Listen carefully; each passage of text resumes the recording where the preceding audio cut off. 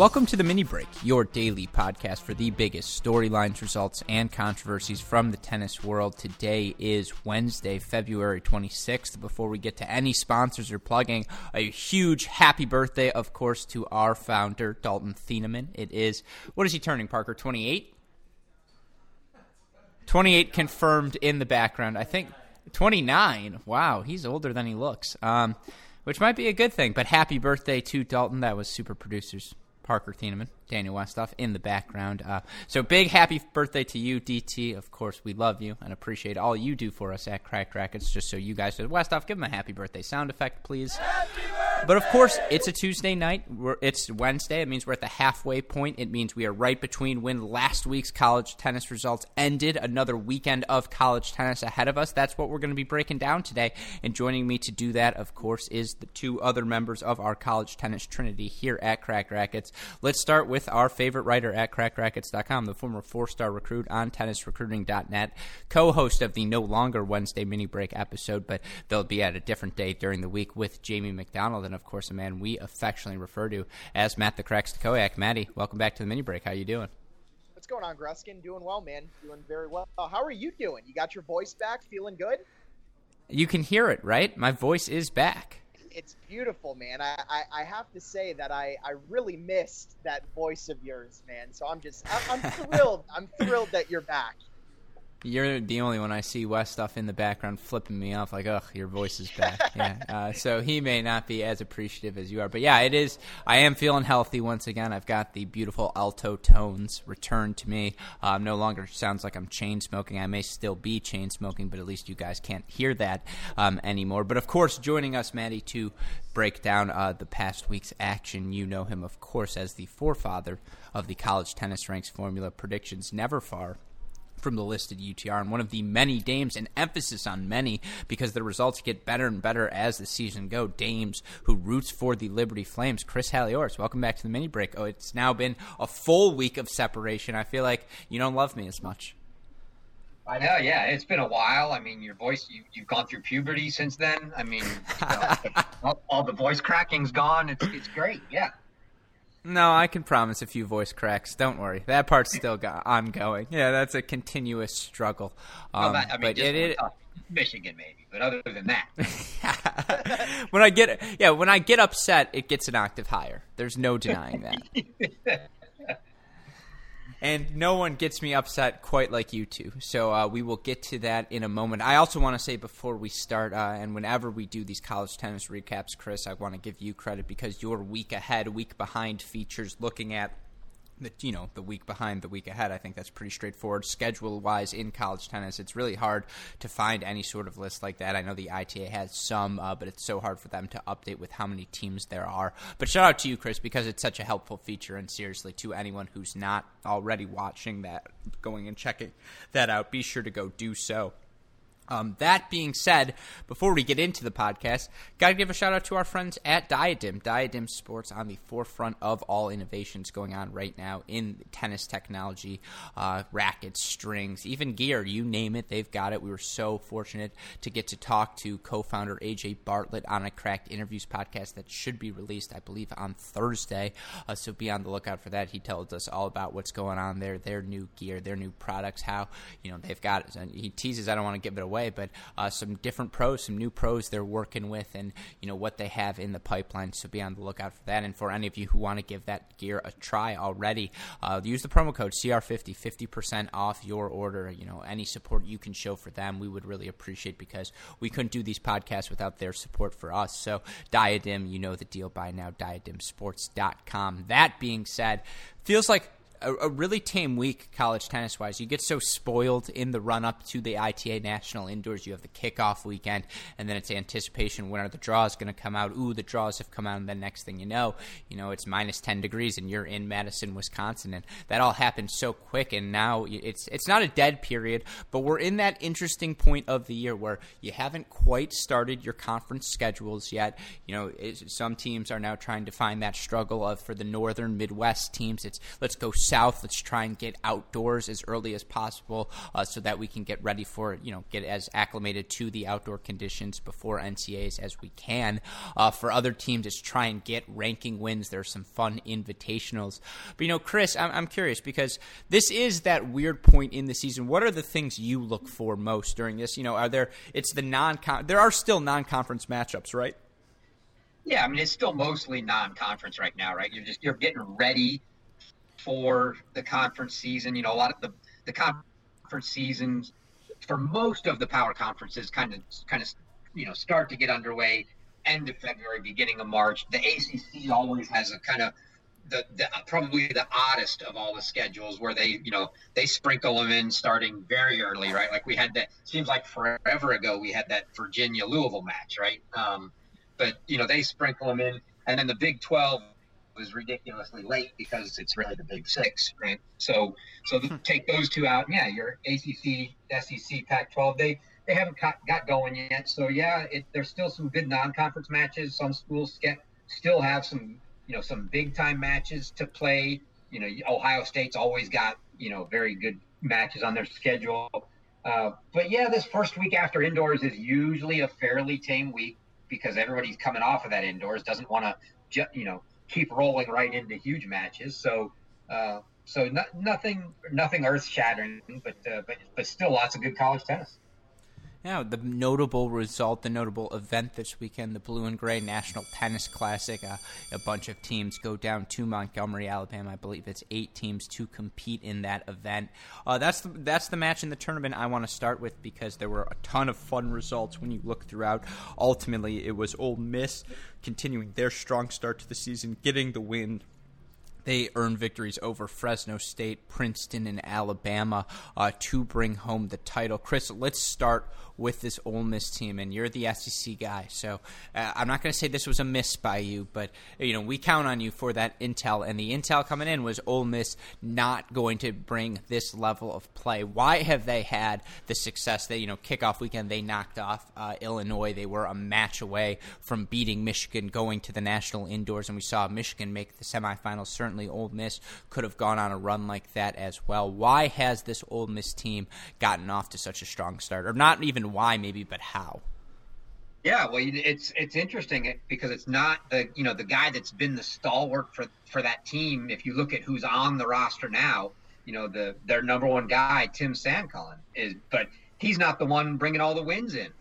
They're really getting it, after that. They're getting a big, huge boost, and I think that was the big miss coming into the year, at least for me.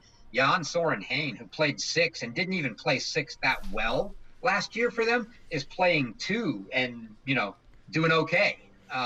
Some good wins. I think he beat Kolofsky from Oklahoma State there. He's playing well at 2. They got the new guy in at 4, Slavic, and then Finn Reynolds is back. He had missed time a year ago, and he's back playing well. Simon Jung has been outstanding at 5.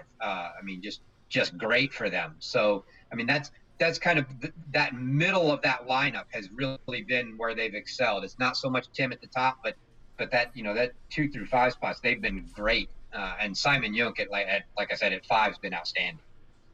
Yeah, for them, Slavic at 4 went undefeated on the weekend, 3-0. Ole Miss went undefeated in the doubles point as well. This is a team right now, you look at the team rankings that came out this week in terms of the ITA rankings, just to clarify. Ole Miss, where are they sitting? They are sitting up all the way to number 14. Yeah. Matt, is this a team that, should this season go well? I don't want to say compete for an SEC title because I still think the gap between Florida and everyone else in that conference is pretty big until proven otherwise. But is this a top 16 team? Is this a team that could be hosting the first 2 rounds of an NCAA tournament? Oh, man, I don't think so, guys. And look, they've surprised us all. It's early still. We haven't really gotten into conference play, so I think it's still a little bit too early to say all of that. But they've been awesome. Let's be honest. I didn't expect Finn Reynolds at number 3 to be playing this well. Junk at 5, like Chris mentioned, has been awesome down there. They're getting contributions from guys that we didn't really expect. were going to put up wins like this. So right now, I mean, I think their ranking is deserved. I have no problems with it at this point. But once we get into the conference play, I mean, every single match, I mean, they're going to be up against the Floridas and the A&Ms and the Tennessees, Georgias, Kentuckys, Mississippi State. I mean, you name it. Every match is going to be pretty tough. So I just, I feel like at the end of the year, we're going to look back on it and say, yeah, this team had a solid season, but for me, I don't think they're going to be in that top 16. I just don't at this point. I want you to know that in the background that was Parker really agreeing with your take, Maddie. No, you look at what this team's accomplished. I mean, their first 4 wins, 2 over North Alabama, or maybe I think these are just repeated on their schedule. No, 2 over North Alabama, win over Belmont, a win over Jackson State. All of those wins, 4-0 or 7-0. But you look at how this team has been tested since then. 9-1 overall. They won at Illinois 4-3. They won against Oklahoma State 4-2, 4-3 over Princeton, 4-3 over Alabama. They're beating top 40 teams consistently, and you look at the stats for them. These contributions are coming from different places. As you mentioned, it's Nikola Slavic right now, 6-1 at 4. Simon Junk, Lucas Engelhart, and Sebastian Rios, and Cotter Wilson, a combined 9-1 at the 6 position. And then for them, they're 6-2 at the 5 position. So, Chris, you're absolutely right. They're getting the doubles point with some frequency, and then they're finding 3 wins throughout their lineups. They're not even needing Sand Cullen because they're getting it in other spots. You know the SEC better than anyone. You know how many ranked win opportunities this Ole Miss team will have. I'm sure the question is, can they pull them off ultimately? But where do you project this team moving forward, Chris? Yeah, I mean, I think as Maddie said, they've surprised us all. But top 16's would be a tremendously lofty goal. I don't see any way that happens. They would have to pull off.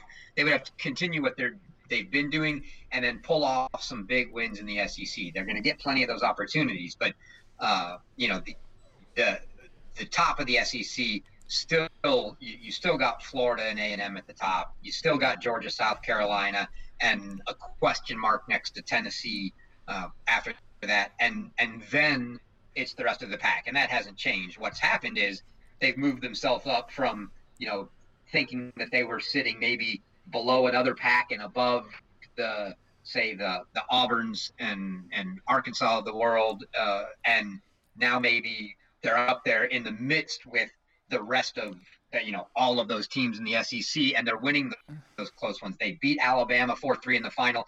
That's a team that's going to be, along with teams like Kentucky, like Mississippi State, like LSU, they're all right there in that big pack together, and it's going to be who comes out on, who emerges from that group. But yeah, I mean, can't argue with the results they've had so far. Every one of these close matches, with the exception of that match at the ITA kickoff, they've come out on top. Here, last Ole Miss specific question, and Chris, Matt, you can answer this as well. But Chris, they have 2 really tough weekends. 2 really tough week stretches. They go at the beginning of March. They're at Georgia, at Tennessee. Let's say they go 1-1 against those 2 teams. After that, home versus Texas A&M, home versus Florida, home versus South Carolina. Do they need 2 wins from that home trip, that week stretch from March 15 to March 22nd in your mind? Let's say they take care of all of their other business, but in those 5 matches, do they have to go somewhere in the 3-2 range, do you think, to become a top 16, or could they pull off going 2-3? There's no chance they're winning 2 of those 3 matches. No. 2 or 3 in those 5 matches. So the at Tennessee, at Georgia, they need to win at least 1, and then they steal 1 from either Texas A&M, Florida, or South Carolina. Not going to happen. Yeah, I mean, I think that's a tall ask. I would say if I was the Gruskin fake casino, whatever the hell you call it, I would. I certainly wouldn't put my money on it, but I think that's tough. I will say that, yeah. I mean, I just don't know yet what we'll see out of Tennessee. I don't see them beating a Florida, but at home they're always going to be tough. That's such a crazy hard place to play outdoors. Bunch of drunk fraternity guys everywhere. I mean, the little gazebo set up on the side of the court. It's a very loud and crazy atmosphere, and that's if it's outdoors. They have indoor courts there too, but yeah, I mean, I just don't want to keep. Don't want to keep doubting them just because they put up. They've done so well. I think that's a tall stretch to ask for them to win. 2 of those matches. I would think that's well, hell, their goal is probably even better than that. But I think 2 would be a great outcome out of those 5. And then still taking care of, when we say take care of the rest of their business, they're not going to run the I mean, I seriously doubt any of those teams that's in that next pack runs the table against all of the others. I mean, they're all so even between, your Alabamas, your Mississippi States, your LSUs, your Ole Misses, all of the Kentuckys. They're so even that they're just, home court advantage could mean a bunch, but for any one of those schools to run the table against all of the rest of them, going to be very difficult. Yeah, I think that's fair. And Matt, you can answer that question as well, although I think you were pretty clear at the beginning. But to stick SEC in terms of the blue and gray results this weekend, noticeable that Auburn in theirs, I believe they went 0-3 overall. And then you look for Alabama on the flip side. They went 2-1, 4-2 win over Texas Tech, 4-2 win over Arizona before that 4-3 loss to Ole Miss. I mean, your other SEC takeaways, Matt, from this event, what did you think of Alabama's performance? I thought it was pretty good. I mean, they got a couple of good wins over Texas Tech and Arizona. I mean, not like those teams are world beaters or anything, but I thought it was solid. And then, that match against Ole Miss, obviously, kind of a rivalry matchup there, in conference match that they end up dropping. I'm sure they're not happy about that. But just overall in the SEC, guys, I mean, you guys know this. It's just every match is tough. I mean, the competition is so close that nothing is really a gimme. I mean, and so if we're asking a team to run the table, against all of these other schools, that's almost not even fair in this type of conference. So I think as good as Ole Miss has done so far, they're going to drop matches in conference. I mean, there's no question about it, and they're going to have a lot of tough ones. Yeah, I think that's fair. Chris, your final SEC takeaways from this Blue and Gray Classic? Yeah, I was encouraged, I think, by Alabama. Alabama had been kind of hit and miss so far. And so I think to me, those other 2 schools that you mentioned that they beat, in Texas Tech and Arizona, both, I mean, all 3 of those matches for Alabama, including the last one against Ole Miss, were really almost matches that you could have thrown in that toss-up category. I mean, they could have come out on top or on the bottom of any of those matches. Texas Tech's actually shown pretty well lately, so I think that was a very encouraging win for them. So I'm enthused there. Auburn kind of, I think some people might have gotten their hopes up when they saw them come in last week. I think ranked like 44. We got out of Auburn, I think, what we expect to see. They're going to struggle in the SEC. That's going to be pretty typical. They're going to be a school that's looking to, try to find 2-3, if they're lucky, wins in the SEC, right? But yeah, I think Alabama really, really good tournament for them, even though they dropped that 1-4-3 in the final. Yeah, and again, you guys have both mentioned this. I'll just reiterate it one last time. The depth in the SEC, there could be 9 tournament teams in there. Would that be crazy, Chris? 9? Too many? No, it wouldn't be crazy. I mean, that's happened. That's happened before. They're that deep. 8, 9 it's always going to be somewhere in that ballpark. Yeah, and that's going to be a really fun conference to monitor. As you mentioned, we haven't talked about teams like Kentucky really at all. They've obviously had a really fun start to their season as well. So SEC is going to be really fun to monitor come conference play. One conference we should monitor now, because this is your chance to see them play other, non-Ivy League teams. Watch them play foes from the Power 5 conferences, and that's it was Princeton this weekend at the Blue and Gray, but for Princeton they beat Auburn 4-2. That 4-3 loss to Ole Miss hurts, but then, they knock off Arizona 4-0. Obviously, between Harvard, who I think is number 11 right now in the rankings after they beat Northwestern 4-3. And then, of course, Columbia, who we saw at the National Indoors. Chris, I'm going to throw this question to you first. What are the chances that we get multiple top 16 Ivy League seeds? And then also, your thought on the strength of this Ivy League conference. And I haven't looked at their schedules well enough because, your first inclination would be to say no. And I think that's probably the answer. But the fact that there are multiple teams up there now bodes well. The problem they always have is once they get into conference play, right, they don't, there's usually only a couple good in terms of ranking, which is where you get your points from. So it's hard to earn those points that you need. And by the end of this, right now you're only counting this week 5 wins count. And for the next 2 runs, I believe 5 wins count. So you can have, 3 really good wins at this point, and it's 60% of your points. But now, once we get out, by the time we're at the NCAA tournament, it's 9 wins that count. And that's where those Ivy League schools always struggle, is to pick up 9 quality wins. In fact, sometimes they're taking the default 4 points for beating any D1 school for their 8th and 9th wins, just because they don't have nine wins over teams in the top 125. So I think that's the tough part. To get another top 16 school besides Columbia in there, we'd really have to run through those schedules and see who some of those guys had later in the season, because even though they've got a couple decent wins now, once the number of wins that count increase, they'll drop out of the top 16. So that's going to be very tough. Like right now, Harvard's counting a win over a school that was 54 last week, and that's just, by the time you're counting more wins, that's not going to be good enough. Certainly not for a top 16 school. Yeah, here's my counterpoint to that. Dartmouth, Cornell, Columbia, Harvard, all top 30 teams right now. So, Matt, to flip this to you again, your thoughts on the depth of this Ivy League conference, how you see things shaking out, and just, it feels like if you saw, even if they're not hosts, if you saw 2 Ivy League teams in the Sweet 16, would that surprise you? Maybe not. I mean, it is a very deep conference. The Ivy League looks good this year. I'm happy about that, because there's a lot of depth, and all the squads look pretty good.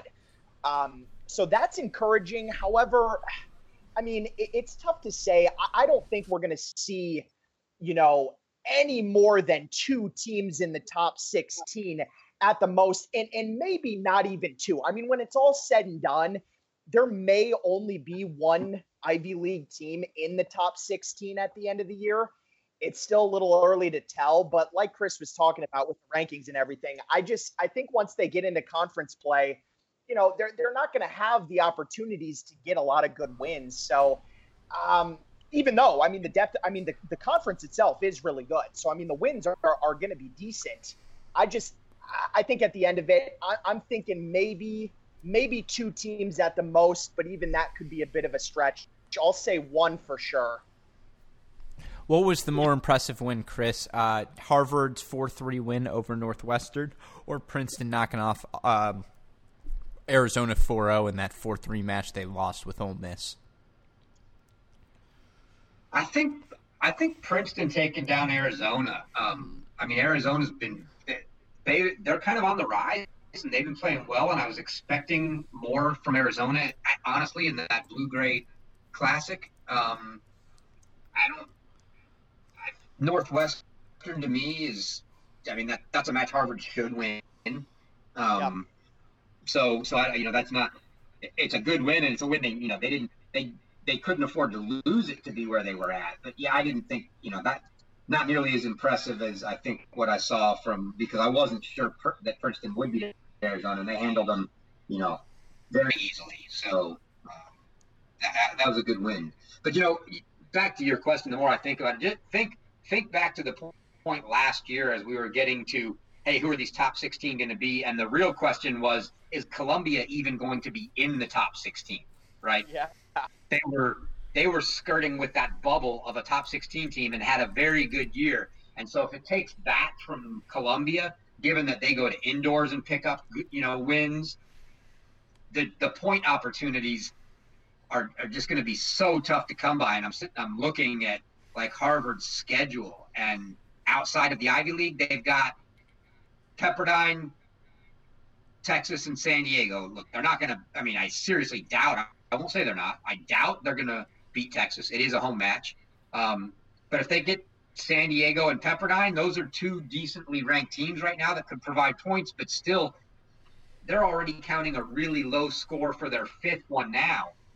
It's going to be tough to get big points in there to compete with the teams that are going to be in the top 16. Yeah, I think that's fair, and you look at what they did last year at the indoors. They lost to Wake, but they beat Notre Dame and Baylor this year. They get 2 wins as well. They knock off Florida, or they lose to Florida, but they knock off South Carolina and Baylor once again. So you're right. I think had Columbia gotten that Michigan win, they probably could see themselves as locks in the top 16, but to your point, you're absolutely right. It is going to be a struggle for them. But the depth of this Ivy League conference, it's outstanding this year. And there's a larger conversation probably to have about the larger overlap between, these Ivy League schools getting better and, the type of player the type of tennis player that is attracted to the Ivy League, why tennis players would be attracted to going to Ivy Leagues, how they've managed to get these 5-star recruits, these blue-chip recruits to go play Ivy League tennis over these past couple of years. That's a conversation we can have another time.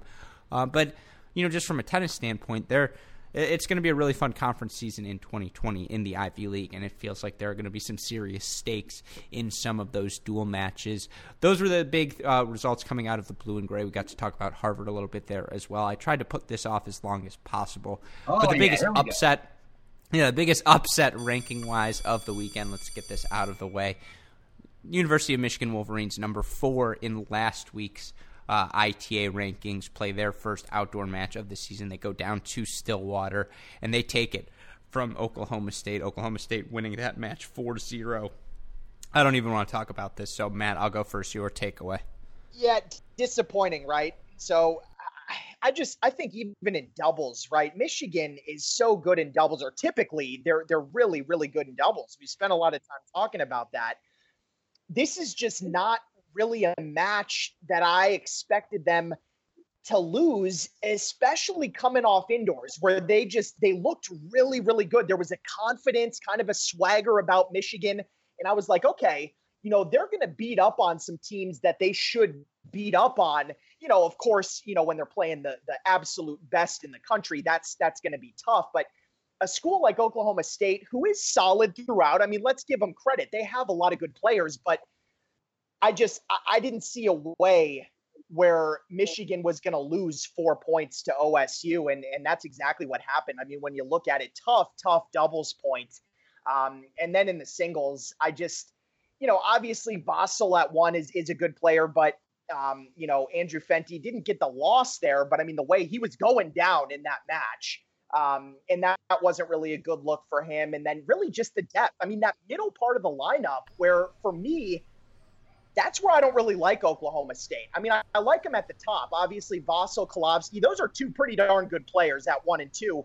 But then, 3 through 6 is iffy. And I thought, with Seymour, the way that Connor Johnston had been playing, and obviously Nick Beattie, that those guys were going to come up with some wins. And, they all went down in straight sets, really. None of these matches were super tight. The court 2 match was pretty close. That went unfinished between Styler and Kolovsky. But yeah, I just think a disappointing result after how well they played at indoors. They're going to have to regroup, and they actually did regroup and had a good win, in my opinion, a couple of days after this. Yeah, and we'll talk about that Notre Dame match in a second. But to get back to your Oklahoma State points, one, just to say this, it's a disclaimer. It's not an excuse. It's just a fact. You're never going to play well in your first outdoor match. And these Michigan guys, I'm sure, have not hit a ball outdoors in over 2 months. Yeah. So that is just a factor. And, of course, it's going to be sloppy. It's going to be windy in Stillwater. That's just how Bedwater. Is it Stillwater or Bedwater, Chris? It's still water. Yeah, it's Stillwater. Okay, so leave that in, Westhoff, for sure. But it's going to get windy in Stillwater. I'm sure that's just going to make for a great welcoming party for you for NCAAs right there. Yeah, exactly. Well, I got it right. Let's be clear. I got it right the first time. I was confident at first, and then I doubted myself. Yeah, hopefully. And again, we're complimenting his team. But, that Oklahoma State took the doubles point was critical because even though Michigan won that match against Texas, to ask this Michigan team, given the where they're at 4 through 6, especially as you start matching them up against other top 10 teams in the country, that's just not going to be their strength. Fenty, Styler, they don't get losses here. Sure, they were down Fenty was down at 1, but those are toss-ups. Those are either ors. Maloney at 6 was down a set, but up 5-3. That's confidence. That's inspiring for the Wolverines, that they seem to have found the guy that they want at the 6 singles position, a guy who can compete with all of these different teams at that position. But we always said the struggle is going to be the middle of the lineup, and that Matthias Seymour was playing so well to start the season was a huge boost. And, of course, Styler, I think we can continue to expect to see him succeed at 2 singles. But, Seymour, since being sick, and just over this past month, has not played as well as he did in January. He takes a straight set loss here. Connor at 4, he played outstanding, out of his mind at the indoors. But he's never going to be one of the strongest 4 singles in the country. And then Beatty 5-5. That's just a good match. And, Beatty's been the swing match a lot of these times. He's the Arizona, the Wisconsin in terms of the Electoral College for Michigan in these matchups. But it's just, some days those things don't go your way. Now, Chris, flip side for Oklahoma State. They're in the Big 6, the Big 12. But this win for them, huge, right, for their ranking? Well, huge for the ranking, absolutely. You get credit for beating the number 4 team, and honestly, it only dropped Michigan to number 5. So next week, they're still going to have a win over number 5 on their record.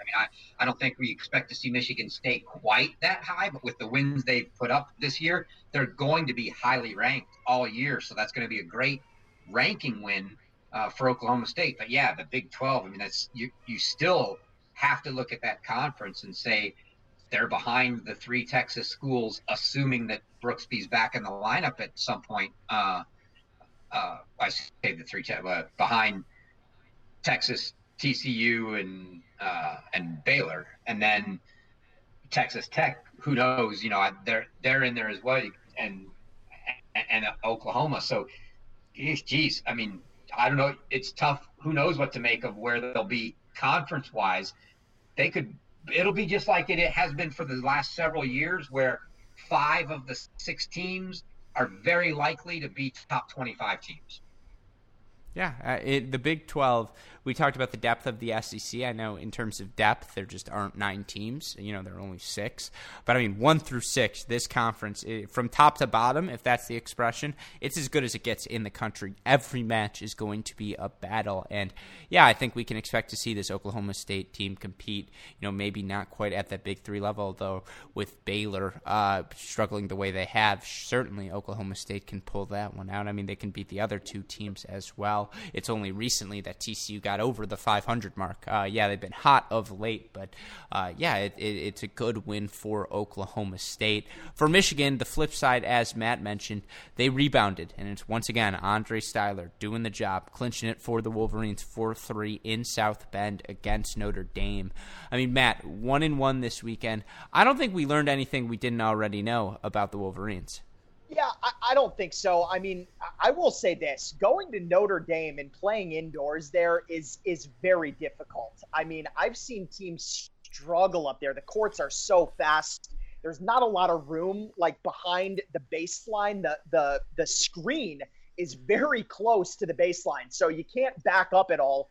Just a tough place to play. And, yeah, once again, Andre Styler comes up huge. Taking out Axel Neff, who's a really tricky lefty player who's very good as well.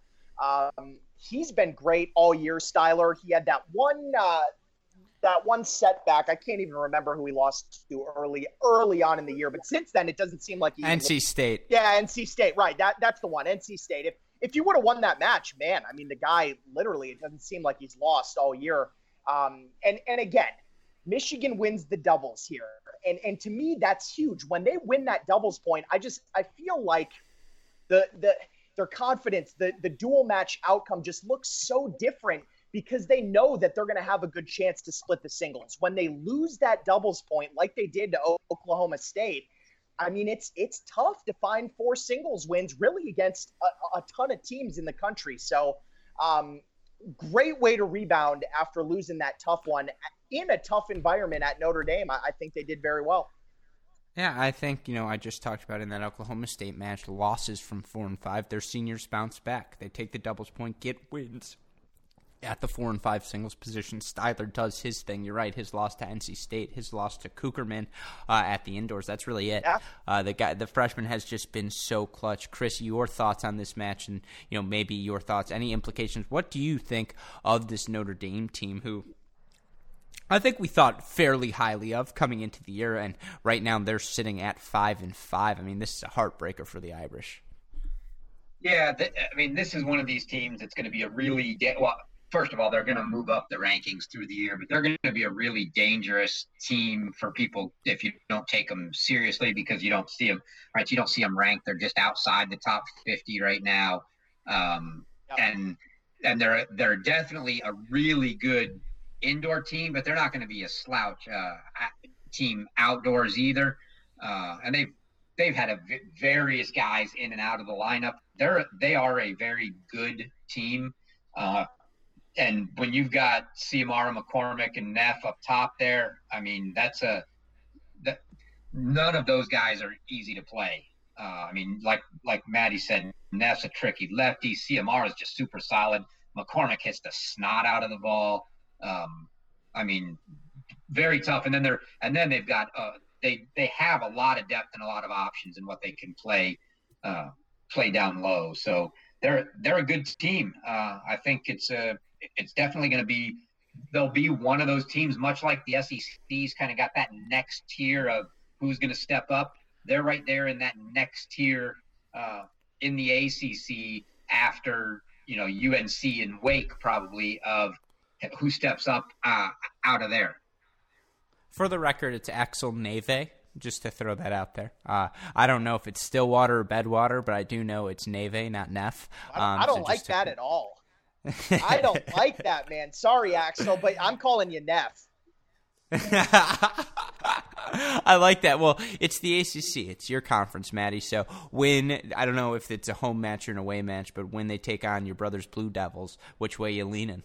Yeah, no, it's going to be at Notre Dame. That's the problem. It's a very tricky matchup there. So I think that might be later on down the road, early April. Hopefully, I hope that could be outdoors. If it's indoors, problems for Duke. I don't know how good that's going to go. If it's outdoors, I like the chances much better. Notre Dame certainly has earned a right. I mean, this 4-3 loss, yes, they're 5 and 5, but you look at their schedule. I mean, the losses are not bad at all. Lost to Kentucky 5-2, 4-2 Arizona, 4-3 Indiana. That one probably hurts. 5-2 Illinois. Now 4-3 against Michigan. They'll have Louisville up next. They still get Northwestern as well. Sorry, go ahead. I was saying that Kentucky loss hurts more than the Indiana right now. Indiana's higher in the rankings than Kentucky is, but that Kentucky loss is going to get better as the year goes on here. They just haven't had the opportunity to pick up the wins yet, but they will. Yeah, I agree. So I think this Notre Dame team, I know they're 500 right now. I don't think that's going to be an issue for them at all. I think we're going to definitely be seeing them in the NCAA tournament. That's really the big results. There are a couple we can run through real quickly in terms of the notable ones. And again, huge shout out to you, Chris, your Week Behind feature on your website, collegetennisranks.com. So helpful in compiling these lists. I mentioned it earlier. Iowa, interesting results for them. They beat Denver 4-3. They lose to Utah 4-3, but they're competitive. TCU, they're riding that momentum. 4-0 win over SMU, and then a 6-1 win over USF. That was a lot trickier than that 6-1 scoreline conveys. Of course, the other big result I have to mention, Liberty. They knocked out Penn State, Chris, 5-2. Another big win for Trevor Fauché, Derek Schwann as well, but Trevor Fauché and the Flames. No, I'm just kidding, Coach Schwann, of course. But for, on those results, on the other notable things, Chris, then Matt, any final observations from the past week?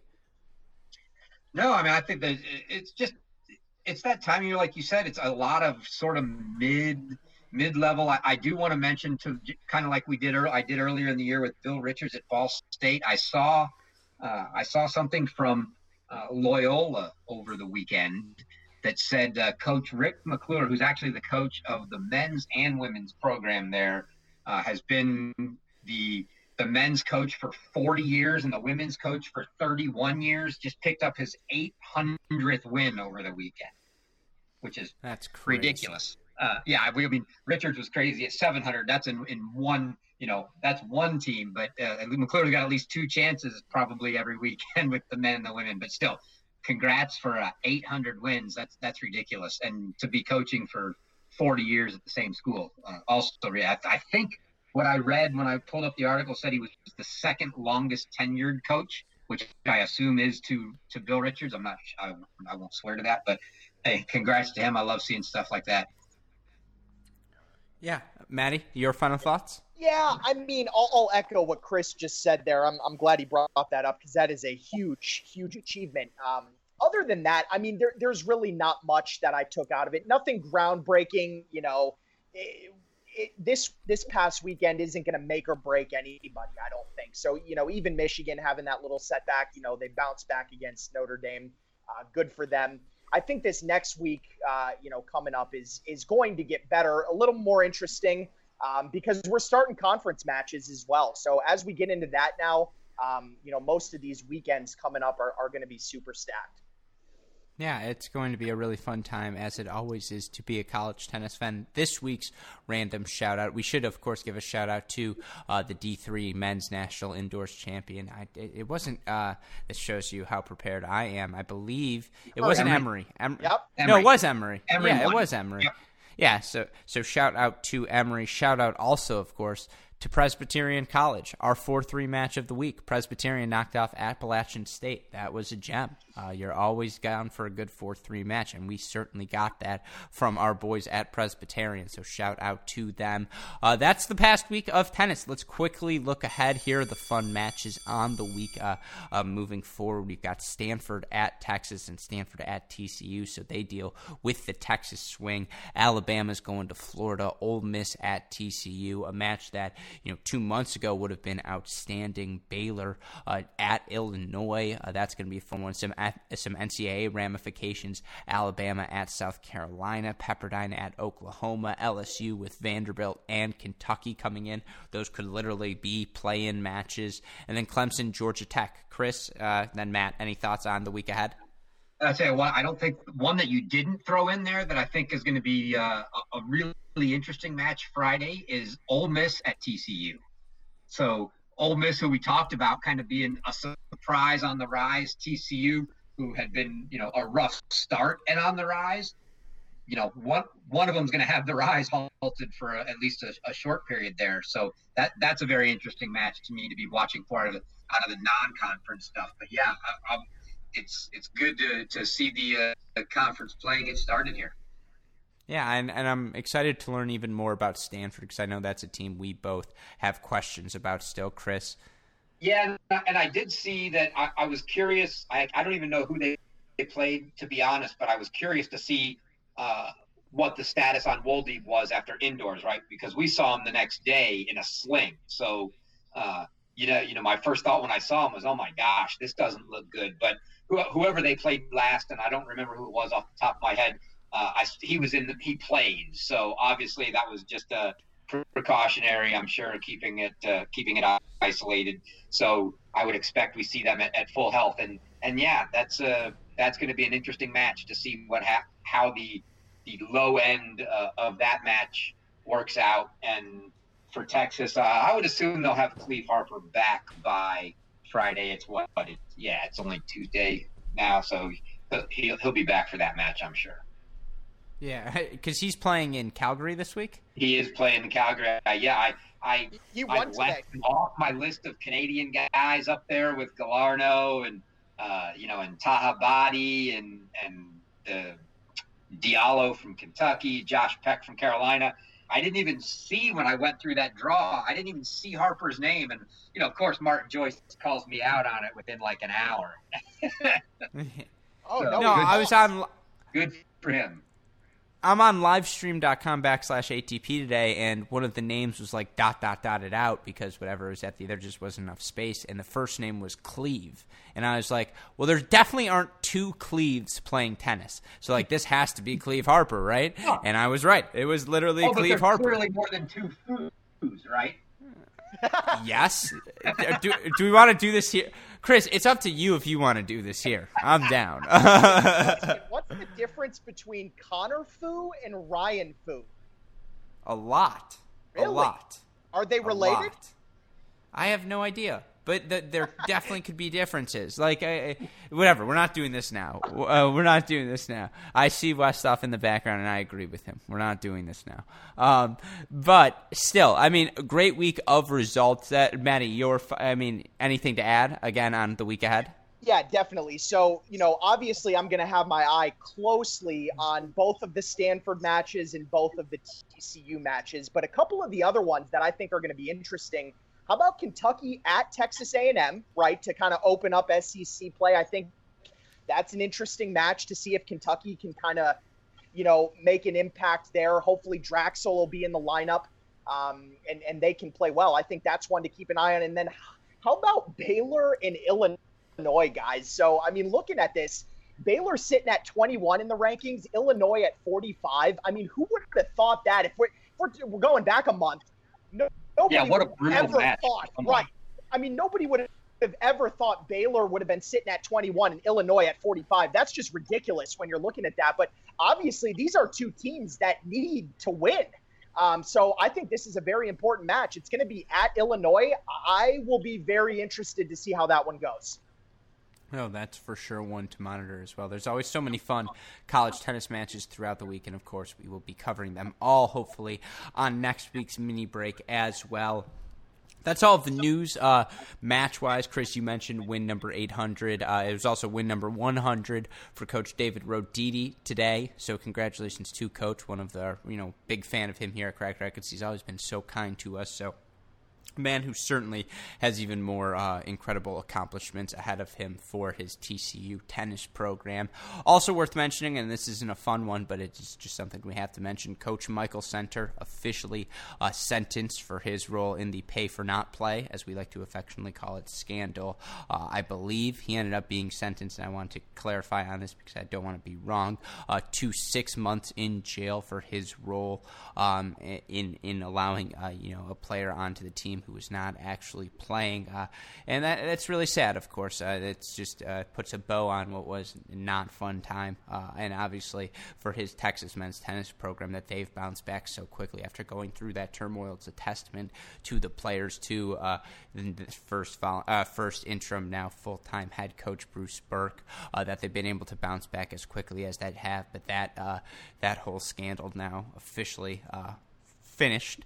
We know the result of that. So that's all that's going on. Only one last thing for us to do, top 8 rankings, and we can go through them quickly because not that much has changed. Maddie, I feel like we've cut you out way too often today, so you go first. Give me your top 8. All right. I have no change in 1 through 3. So USC, North Carolina, and Ohio State sitting there at 1, 2, 3. That's what I had last week. Now, Michigan's moved back for me. So I had Michigan at 4. I've dropped them a couple of spots. So I moved Florida up to number 4. I've got Texas at 5, and then I've got Michigan sitting there at number 6. So a little bit of movement there for me. And then the only other thing is, you mentioned Coach Roditi's 100th win. I'm going to go ahead and bump them up from 8 to 7 in my rankings. They had a couple of wins this past weekend. I thought they looked pretty good overall. So I had Columbia at 7 and TCU at 8. I just went and flipped those two around. So I've got TCU sitting at 7 right now, Columbia at 8, and that'll do it. Interesting. No new additions or subtractions from your top 8. Chris, Nope. Where are you at? Yeah, same. No additions or subtractions for me. A little more drop for me for the Wolverines. So I dropped them to 8, and kind of slide everybody else up a little. But I think it's probably the same order. I've got TCU 7, Columbia 6, and then I think my top 5 are the same as Maddie's: Texas 5, Florida 4, Ohio State 3, Carolina 2, and USC 1. And I'll have to say, deeply disappointed in the TCU tweet about Coach Roditi's record. He picked up his 100th win. They mentioned, in that tweet that he was, what it was like 69-6 over the past 6 years. And then they dropped an overall 130. Well, I can't look at that without going, well, that means he was only 31-24 to start. That's not very good. No, that's a really good point. It speaks to him turning it around. By the way, Dusan Lajovic hit, so this is just a little fun. Dusan Lajovic just ended up beating Steve Johnson, so there's going to be a part 2 to this mini break, folks, pro-related, coming out tomorrow, and boy, are you in for a treat after that Dusan Lajovic win. Sorry, that's where my head is at. But yeah, credit to Coach Roditi, that TCU program, again, that they were able to get the win. In terms of the top 8 rankings, I told you guys Michigan at number 7 would look smart. My rankings staying exactly the same. USC 1, UNC 2, Ohio State 3, Florida 4, Wake 5, Texas 6, Michigan 7, TCU 8, and I still feel pretty good about that, despite Wake going 1-1 with Baylor thus far this year. It's the eye test, folks. I know what I saw with that Wake team at the indoors, and that pick will pay dividends moving forward. That'll do it, though, for today's College Tennis Roundtable. If you missed any of the other action from throughout the week, be sure, again, to go check out Chris's website, collegetennisranks.com. A huge thank you again to all of you college tennis fans who have subscribed to our Patreon to support us. Again, that sort of support allows us to go to events like the indoors, to hopefully be able to be on the ground for the national championships in Oklahoma as well. All of those sorts of things. We can't tell you how much we appreciate it. And if you missed any of our coverage of the indoors, again, the place to check all of that out, crackrackets.com, where we've got fun pieces going on. I happened to write about Francis Tiafoe this week. I want to give my thanks to all of you who reached out on social media to commend the piece, and just all of the support we can get in these early going stages means the world to us here at Cracked Rackets. So thank you to all of you. Thank you, of course, to our friends at Diadem Sports. Again, Diadem at the forefront of all things going on in the racket and string world right now. They support us. We ask you support them, and you can do that by using our promo code CR50 to get 50% off your purchases. Shout out, as always, to the super producers, Max Fligner and Daniel Westoff, for the of an any job they have to do, and they continue to do on each and every one of these podcasts. But that'll do it for now. We will be back tomorrow for my wonderful co-hosts, Matt Stakoyak and Chris Halioris, our super producers, Max Fligner and Daniel Westoff, and our sponsors at Aero Bar and Diadem, and all of us here at both Cracked Rackets and the Tennis Channel Podcast Network. I'm your host, Alex Gruskin. Guys, what do we tell the people? That's a break. That's the break. And we will see you all tomorrow. Thanks, everyone.